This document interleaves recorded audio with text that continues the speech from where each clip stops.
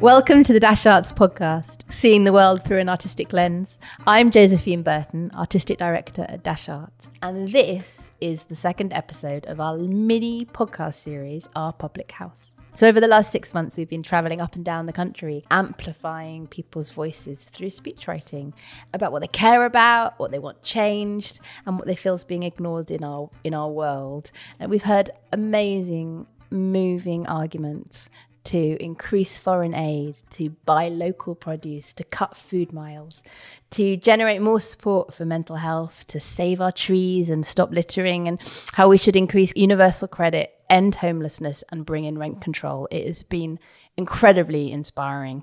We've heard over 120 speeches from 10 wildly different groups of people, from Cornwall to Coventry to Brighton to Sheffield to Manchester, London, Oxford and Norwich, and much more. And we really wanted to use this podcast today to reflect on the process and what we've learnt, what took us by surprise, and what we're going to do next. And so to help us answer those questions, I have brought together the whole team who have been with us on the road. A huge welcome to Christina Catalina, Senior Producer at Dash Arts, and our academic partners, Henrietta van der Blom, a reader in ancient history at the University of Birmingham, and Alan Finlayson, who is a political theorist and a professor of political and social theory at the University of East Anglia. Welcome, everyone.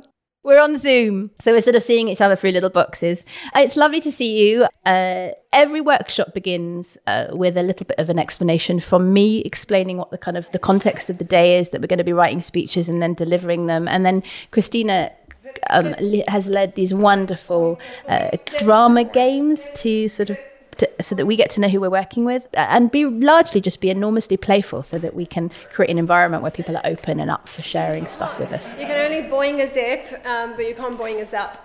And try and get it more in your body and see if we can get quite proficient at this and see how fast we can get the zips across. Try and use your voice a bit more, try and actually pass it like it's, like a little electric, little light piece of lightning, something from Spider-Man or something, okay? Zip! Zip! Zip! Zip! Zip! So that's the sort of how we begin each workshop. And then Alan does sort of preamble and explains what we're going to do in terms of writing speeches. And he sort of does this wonderful line that he says, in a minute, I'm going to go around the room and I'm going to ask you what you want to change, what you want to write about, what do you want to write a speech about today?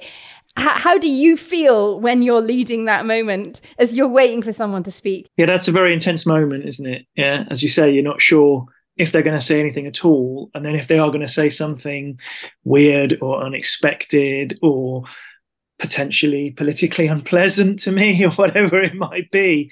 So yeah, it's always a surprise. But I think partly because what I do to get them there is try and get them to focus on the future, right? And I ask people to think about something they want to do now that will make the future different. And I think that maybe partly shifts people a certain way in terms of their thinking, maybe gets them off just wanting to say, oh, I hate this politician, I hate that thing, whatever it might be. And then, I also ask them to think of something specific, so they don't just say, end wars, end all poverty, that they think of something specific. And I think that maybe helps them. But that then also is what makes it surprising, because sometimes people will talk about something very local, the roadworks, or something about their experience in school or college, or something about the city they live in. And that's always just amazing and interesting and striking to hear and to feel both the very specific things that people are thinking about and want to change, but also how those resonate with things that everybody everywhere is talking about. Sorry, it is intense, but it's also quite exciting, because the more times we've done these workshops, the higher the expectations we have, because we think if we get going on this, then we're going to hear some amazing stuff and surprising stuff, as Ellen says. And we keep getting surprised, often in very positive ways, of the kinds of well thought out and well informed ideas that participants have had. And I love the way everyone feels at that point, feels really invited to participate. So I think in Banbury and Bicester College, we had a couple of people, I think, who weren't sure they wanted to write a speech, but they were really sure they wanted to support their peers. So they ended up helping the others write their own speeches.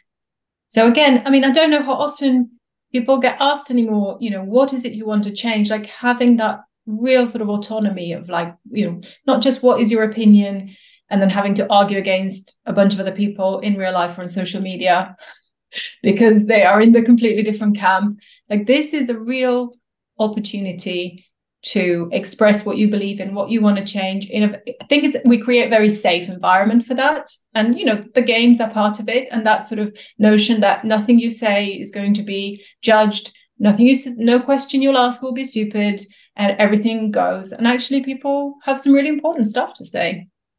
That's absolutely right. For me, I don't want to sort of overplay it, but for me, it's a very democratic moment, right? In the fullest sense, not just that everyone's equal, but that there's no, part of democracy is you don't need to be a special person to be part of the political community and have things to say. And you probably didn't notice, but at some point I stopped telling people that I was a professor of politics in my spiel about it. Maybe you told them anyway, I don't know. But I tried to not talk about that bit of it so that everybody felt that they had something to say. But then that's also a little bit of a test for me, because sometimes people will say things that I don't like or agree with or I'm worried about or disagree with immediately. And part of the test is for me to not show that and to be able to accommodate in the first instance everything everybody says. And that's part of the test of democracy, right? Can we actually give everyone that moment to at least start and say, this is the thing that I want to think about and want to talk about? And I think sometimes we manage that, right? Also, you're really bad at the games, so I think that really levels out the playing field. This is not just about democracy, what you were saying, Alan. It's also about how rhetoric works. That rhetoric works because you can use it to argue any point without a moral or ethical angle. This is, of course, something that was a problem often when you could say, it can be used for negative or evil purposes, but who decides what is negative and evil, right? So I think this moment of you holding back on your personal views, Alan, when people say something that you personally would not agree with, it's also about saying, well, rhetoric can be used to argue any point. And the workshops are about supporting people, empowering them to express their views, not to enforce our views on them. I think that's beautifully put, Henrietta. I think Christina bringing up Bambury is brilliant, because there were 30 young people in that room. We've never had such a big workshop. And it was amazing because there was just such a plethora of subject matters, like subject topics that people wanted to talk about. It was amazing. It would have been really easy for a 17-year-old to say, yeah, I'll talk about that one too. Yeah, mental health. Yeah, I'll do that as well. It really wasn't that. Like every single person around that circle came up with a different topic. And then we did have that brilliant moment about there were two people who both wanted to talk about video games, and they took quite different sides on it. That was also really interesting. To come back to your point, Henrietta, we had two, they were arguing with the tools of rhetoric, two opposing ideas. That was brilliant. This is called Save Kids from Games. My name is Tony McIntyre. My name is Tony. I am here to talk about the violence of video games and the kids that play them. I have a true story for you all. My sister is 10 years old and is in primary and told me about this kid. Now, I was shocked, and he has been saying that he will shoot her and her friends. And he said that he learnt this from a video game. It's like putting a pad in his hands and saying it's a gun. And this is what started my thinking on video games and the age and how this must be monitored. Stop young kids from playing violent video games.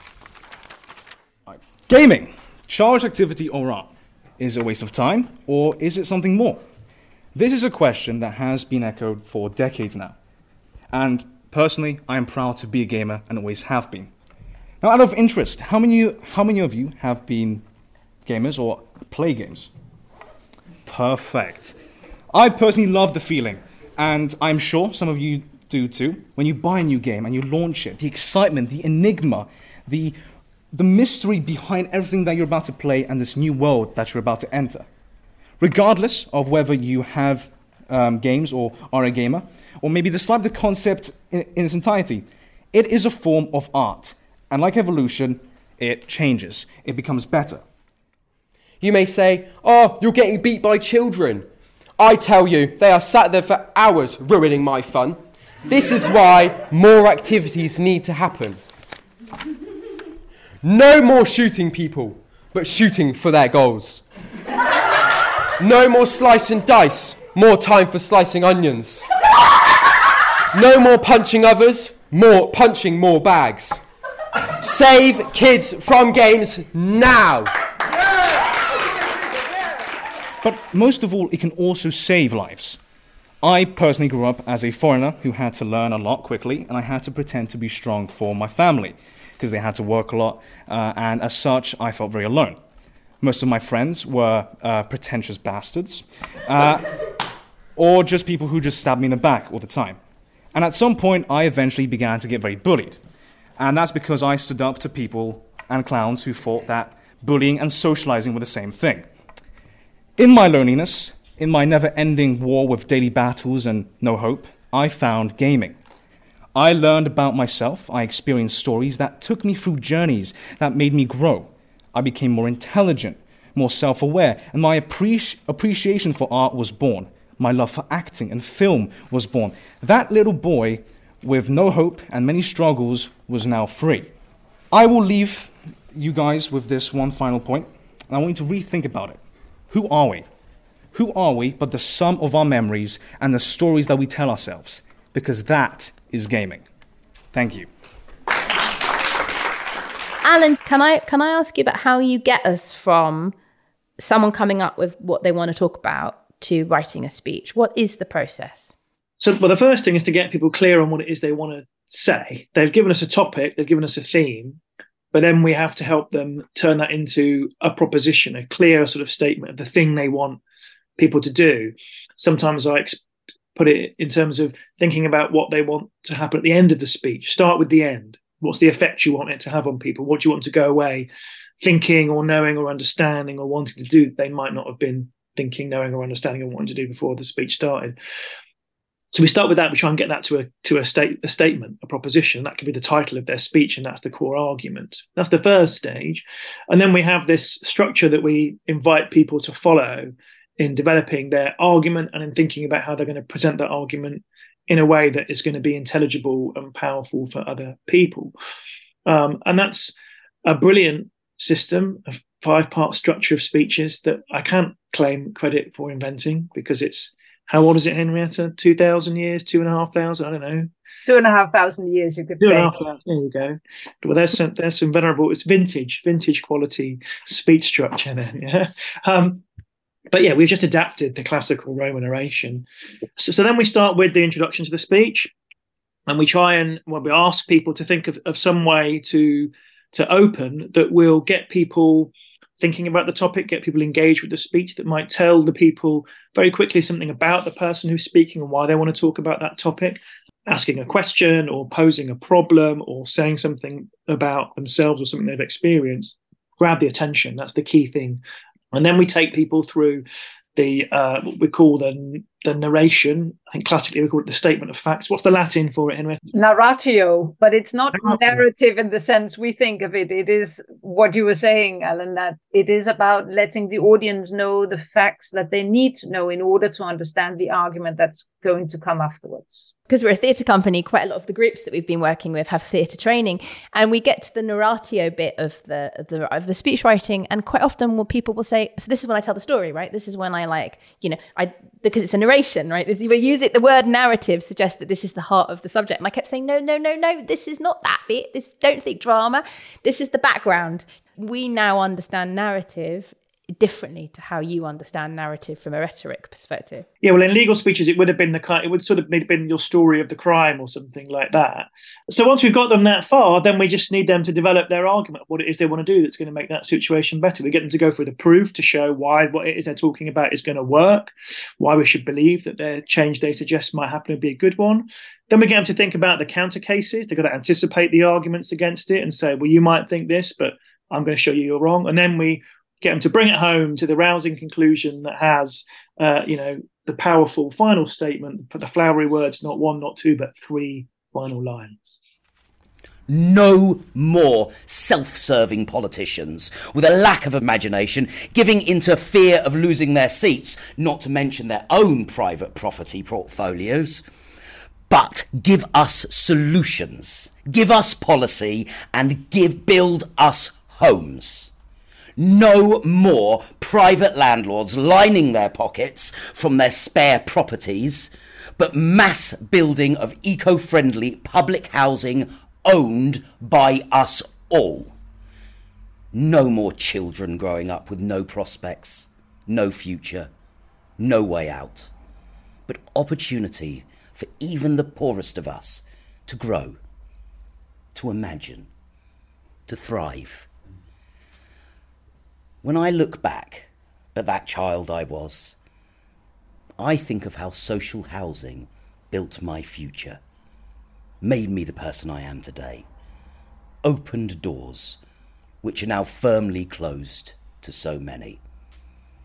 So, let's smash those doors open again, bring back that transformative spirit, and start building better futures for all. And then I put no more guns, more family time, no more knives, more youth clubs and football clubs, no more killings, more saving people's lives, and that's me done.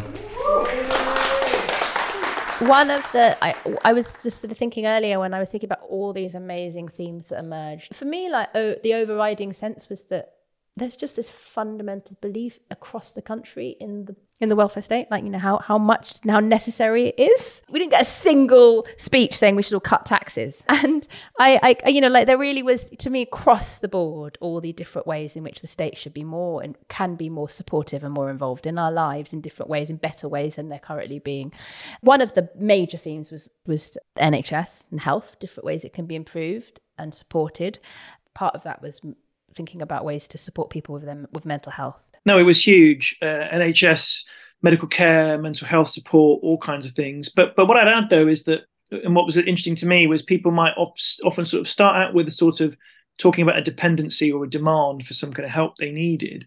But the argument would pretty quickly shift, because they would say, in a way, what I want, what I need is this help so that I don't have to be dependent. I want to be able to go and look after my family, to go and contribute more, but I can't, because these things are holding me back. And if I could just get this, then I could go out. So it was kind of interesting to me that, because there was a sort of fairy tale, I would say, around that the people are kind of too reliant on state support, that young people are all snowflakes or whatever and too coddled. And actually the opposite was coming out. It was people recognizing that they're part of a larger fabric and need some support from that. But then when they've got that, they can actually be part of that fabric too and help make things stronger. The higher level political discourse often kind of frames itself in terms of like services that we do for people, or that we shouldn't do for people, or that they shouldn't need, and neglects the fact that the way that everybody else, it seems to me, intuitively understands that this is a thing that we do together, that belongs to all of us, and that we all need and we all help support.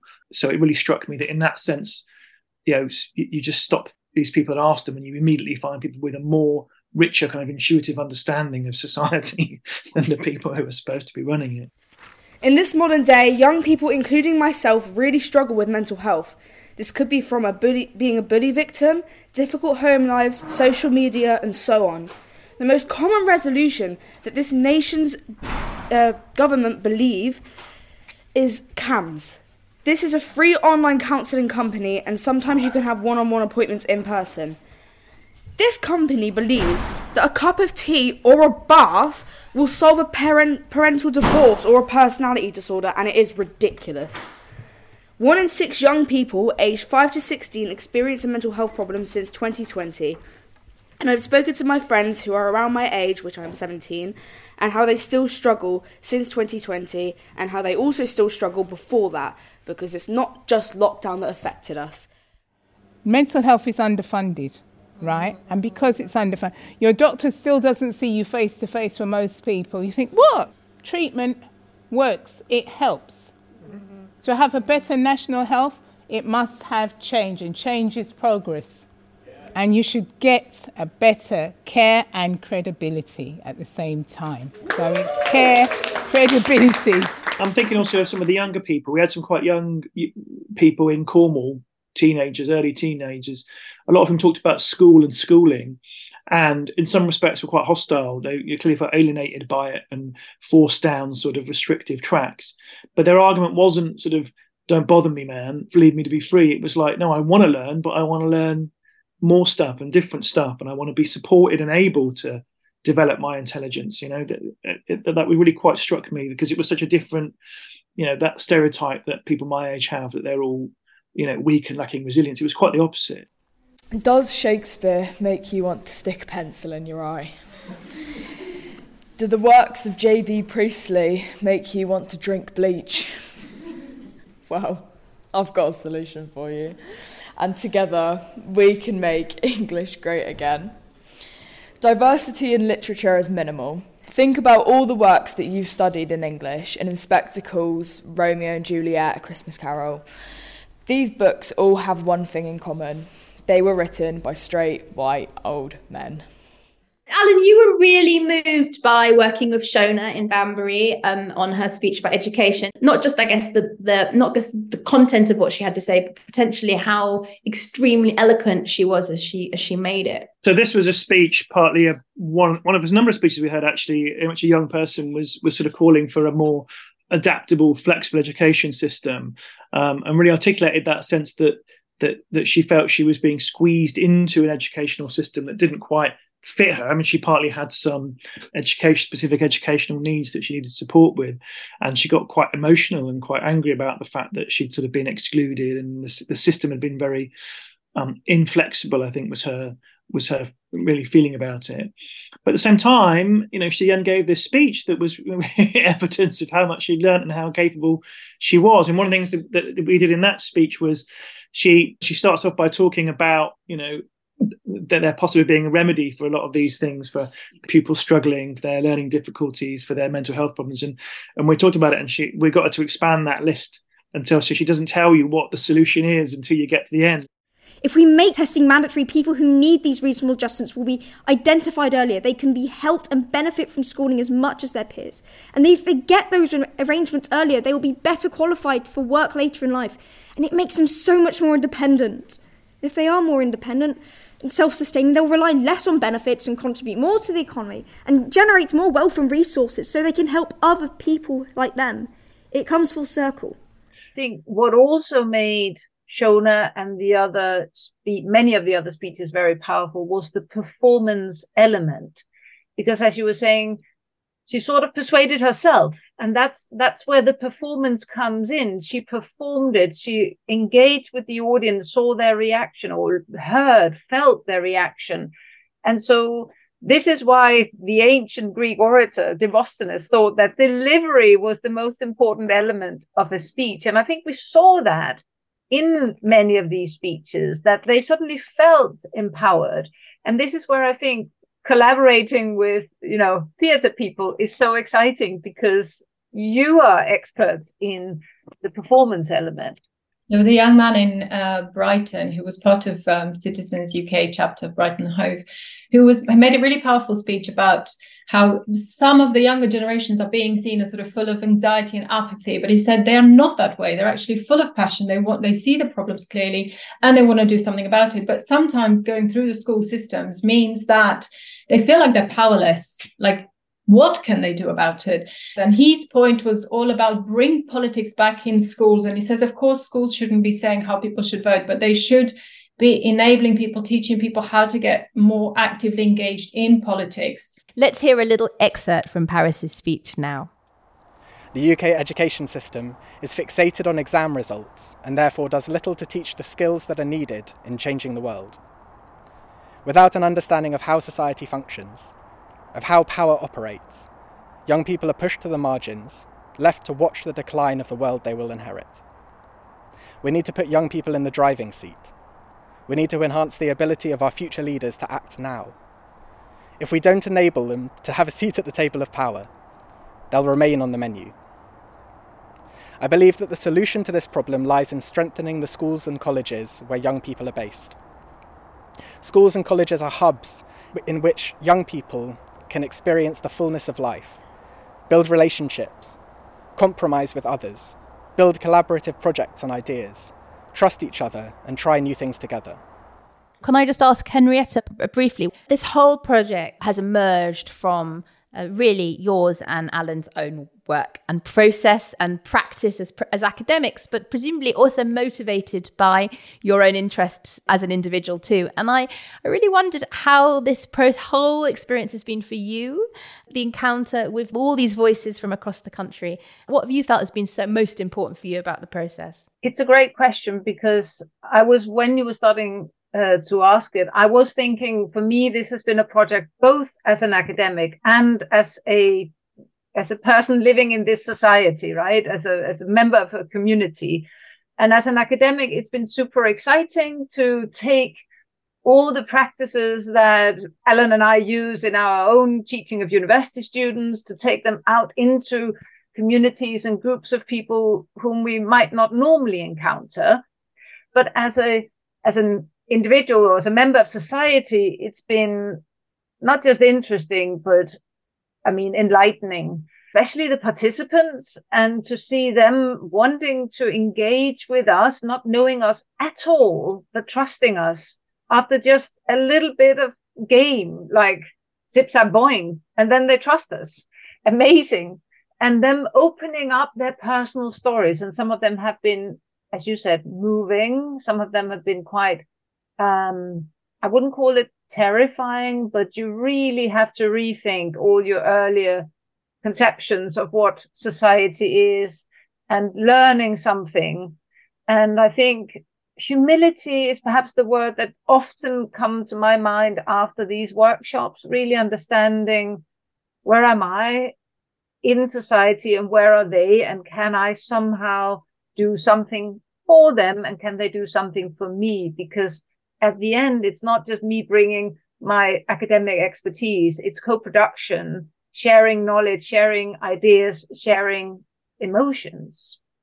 I feel like going into all these different groups, meeting people from such different walks of life, it puts personal stories and real people to things you might read in the newspaper about, or the homeless person you pass in the street. It just humanizes everyone's story, and actually, lots of the stories actually chime with each of our experiences as well. So as well as sort of learning from each other, you also feel like you're not alone in your own, whatever might be going on for us as individuals. And to give a small example is this incredible woman we met in Newham at Theatre Royal Stratford East, Devika, who'd arrived from India in the UK, like literally 2 weeks prior to the workshop, to study for a master's in economics. Incredibly bright woman. And she does this whole speech about changing the perspective on attitudes towards women. And she talks about how she comes from a very progressive Indian family who supported her education. Yet when she turned around and said, I want to be an actor, they said, it's not an honorable profession for a woman.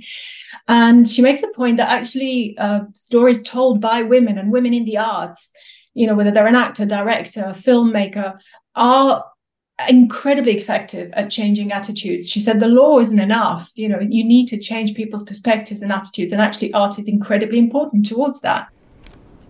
What we need is for women to come forth and express themselves. However, the question is, what do we need to do for them? We need the change to come from within. A woman has to know the importance of her identity and speak up in order to cease being treated as an object. Now, many of you might say that we have a legal system in place that stipulates the rights of women and formulates the laws to protect her. But I strongly believe that we need a change that extends beyond the boundaries of this legal framework. For instance, there have been a rise in the number of female directors in the contemporary cinema who bring in a fresh perspective, a perspective on how a woman will view a certain situation. How will she react to it, or how she should react to it?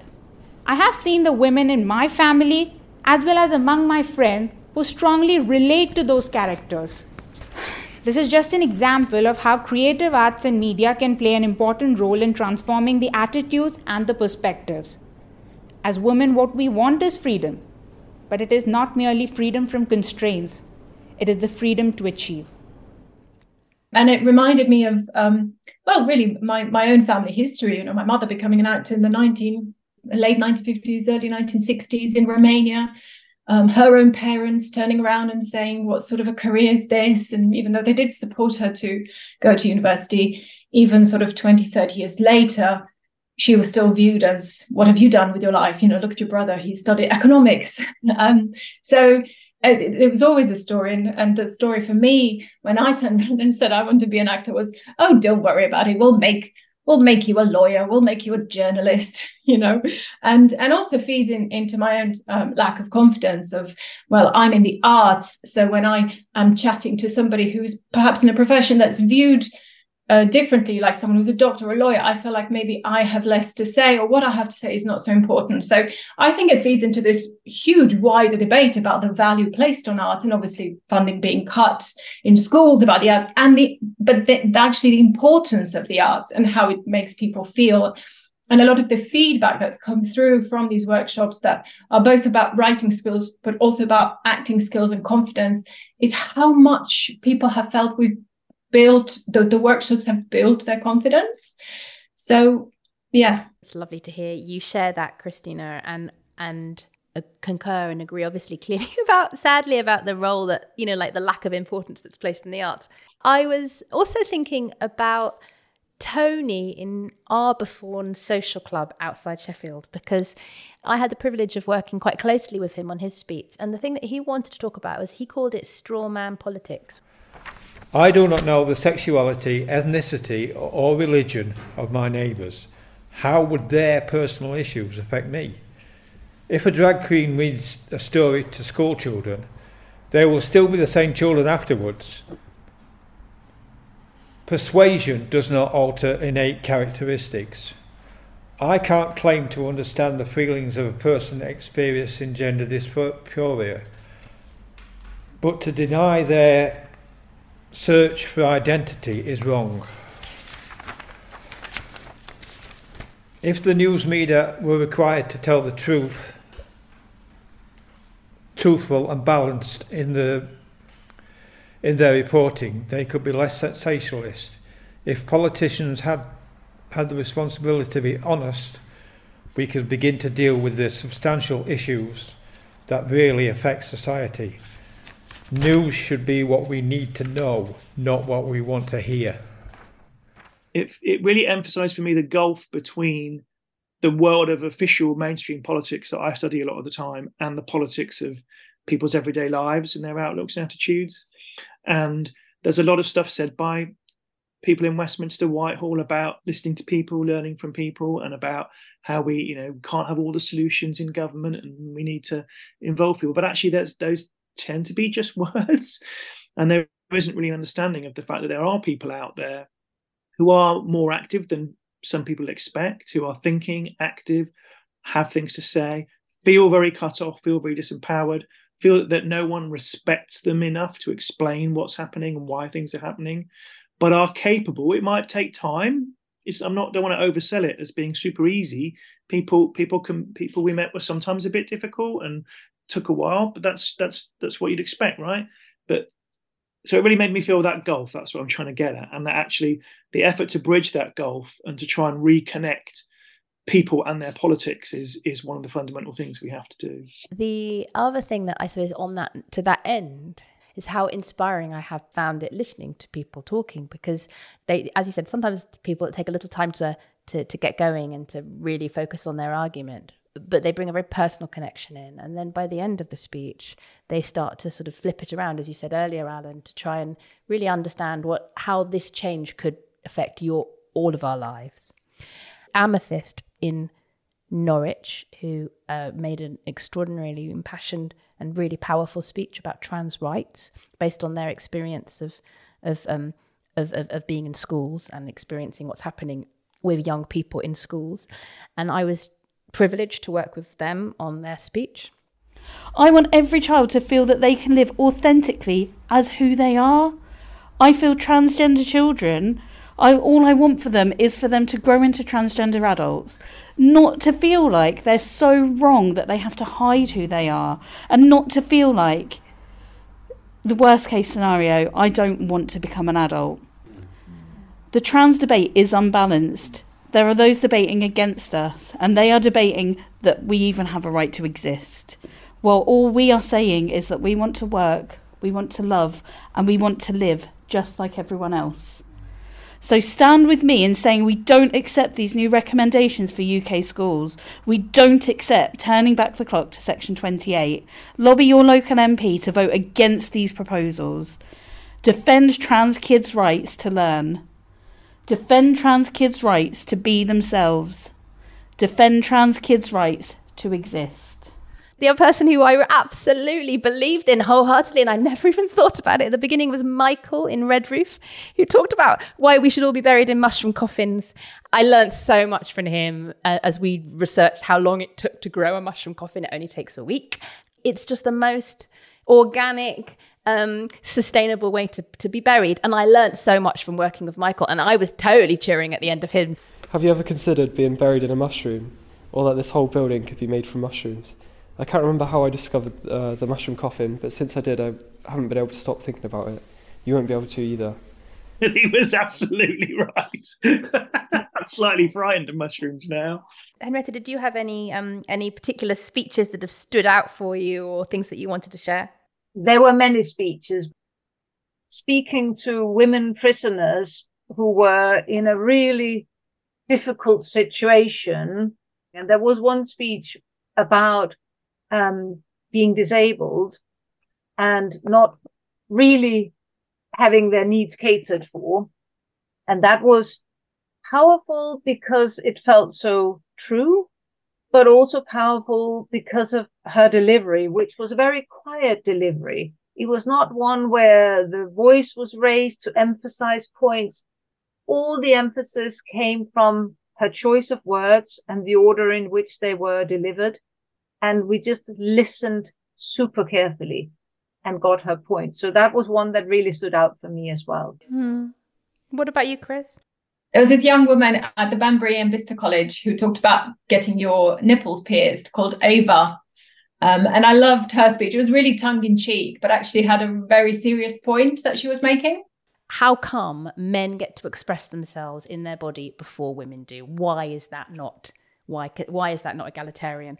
Yeah, she spoke brilliantly, and as you say, it was tongue in cheek and playful, but it landed so well. I am a woman who is 17 years old. There are 3 things that men and women can do at 16. You can get a job. You can get married. You can even join the army.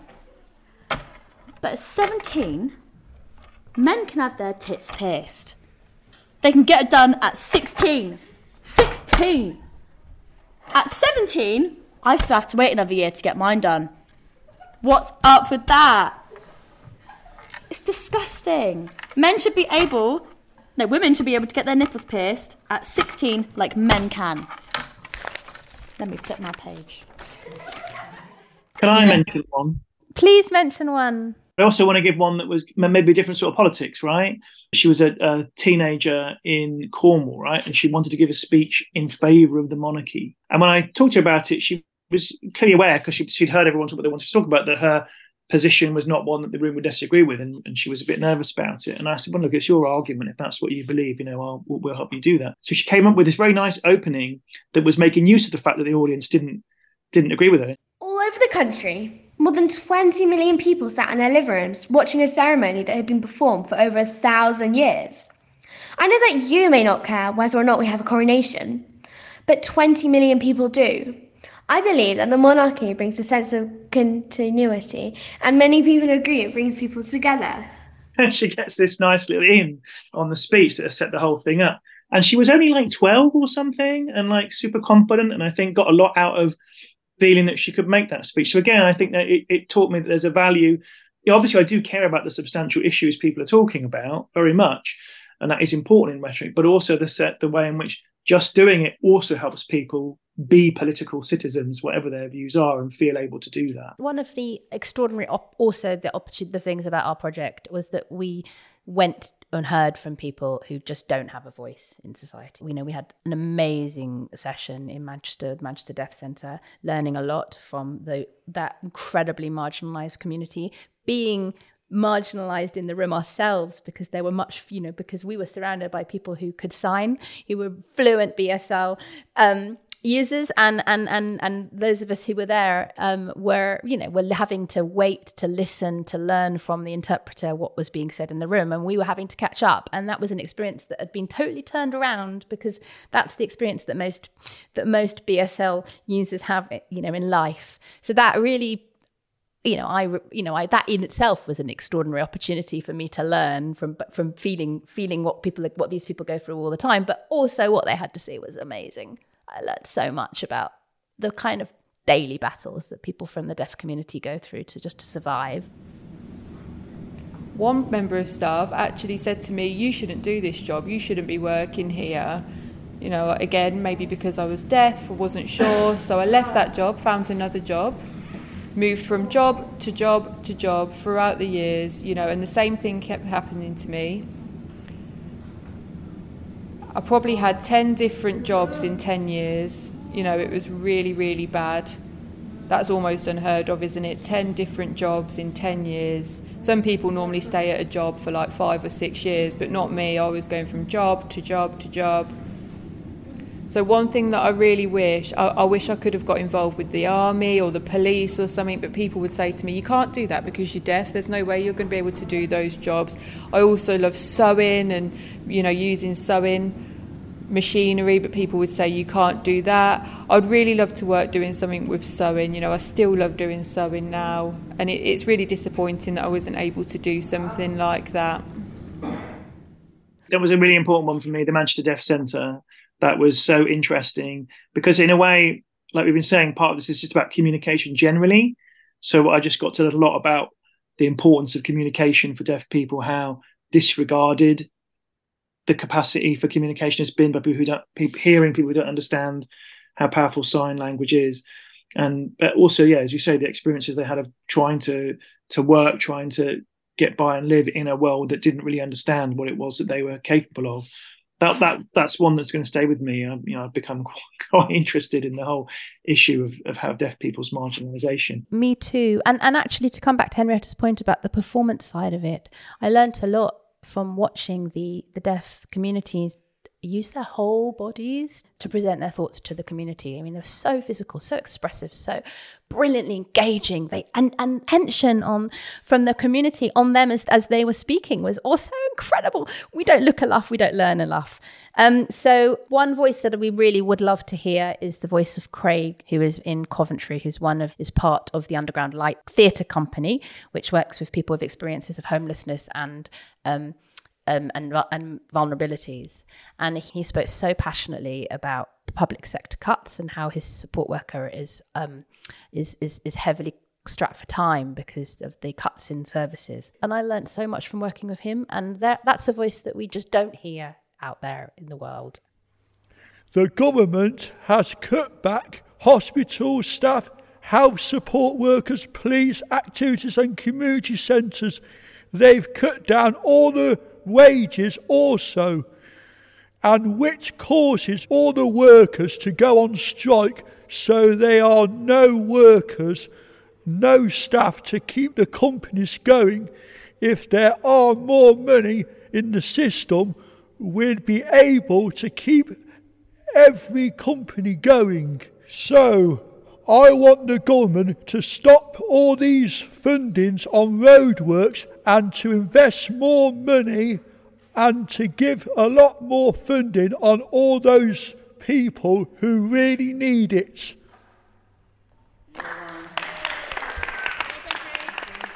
It has been so wonderful to reflect and to remember some of those brilliant and inspiring workshops. And my huge thanks to Henrietta, Alan and Christina for joining me today, and for us to also be able to hear from all of these extraordinary, and only some of them, there were so many participants that we've met from across the country. We've actually got 3 amazing events coming up later this month in November, 2 in Manchester on the 21st and 22nd of November at home, and 1 at the Tabernacle in London on the 23rd of November, when we will hear from some of the participants directly, alongside speechwriters and activists, academics and politicians, who will be able to help us understand the power of rhetoric, why we need to speak up, and speak out, and how we can do it and who we're speaking for.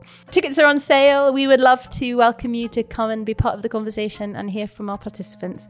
You can find out more about that on our dasharts.org.uk website. There's going to be the details in the show notes. Do come along. Our whole project, both the workshops and the events, have been funded by an amazing funding partnership from the Arts and Humanities Research Council alongside Arts Council England, the Three Monkeys Trust, and many, many wonderful individuals who've supported us through our journey at Dash Arts. So my thanks to them, and most powerfully my thanks to the participants and all of the community organisations that have enabled us to meet them across the country, who have shared their stories by writing speeches with us. Thank you very much. Oh, and if you like the Dash Arts podcast, share, tell all your friends about it, and please kind of like us and review us on social media, because your support means the world to us. Thank you to Marie, who has produced this podcast, and to you all for listening. See you soon.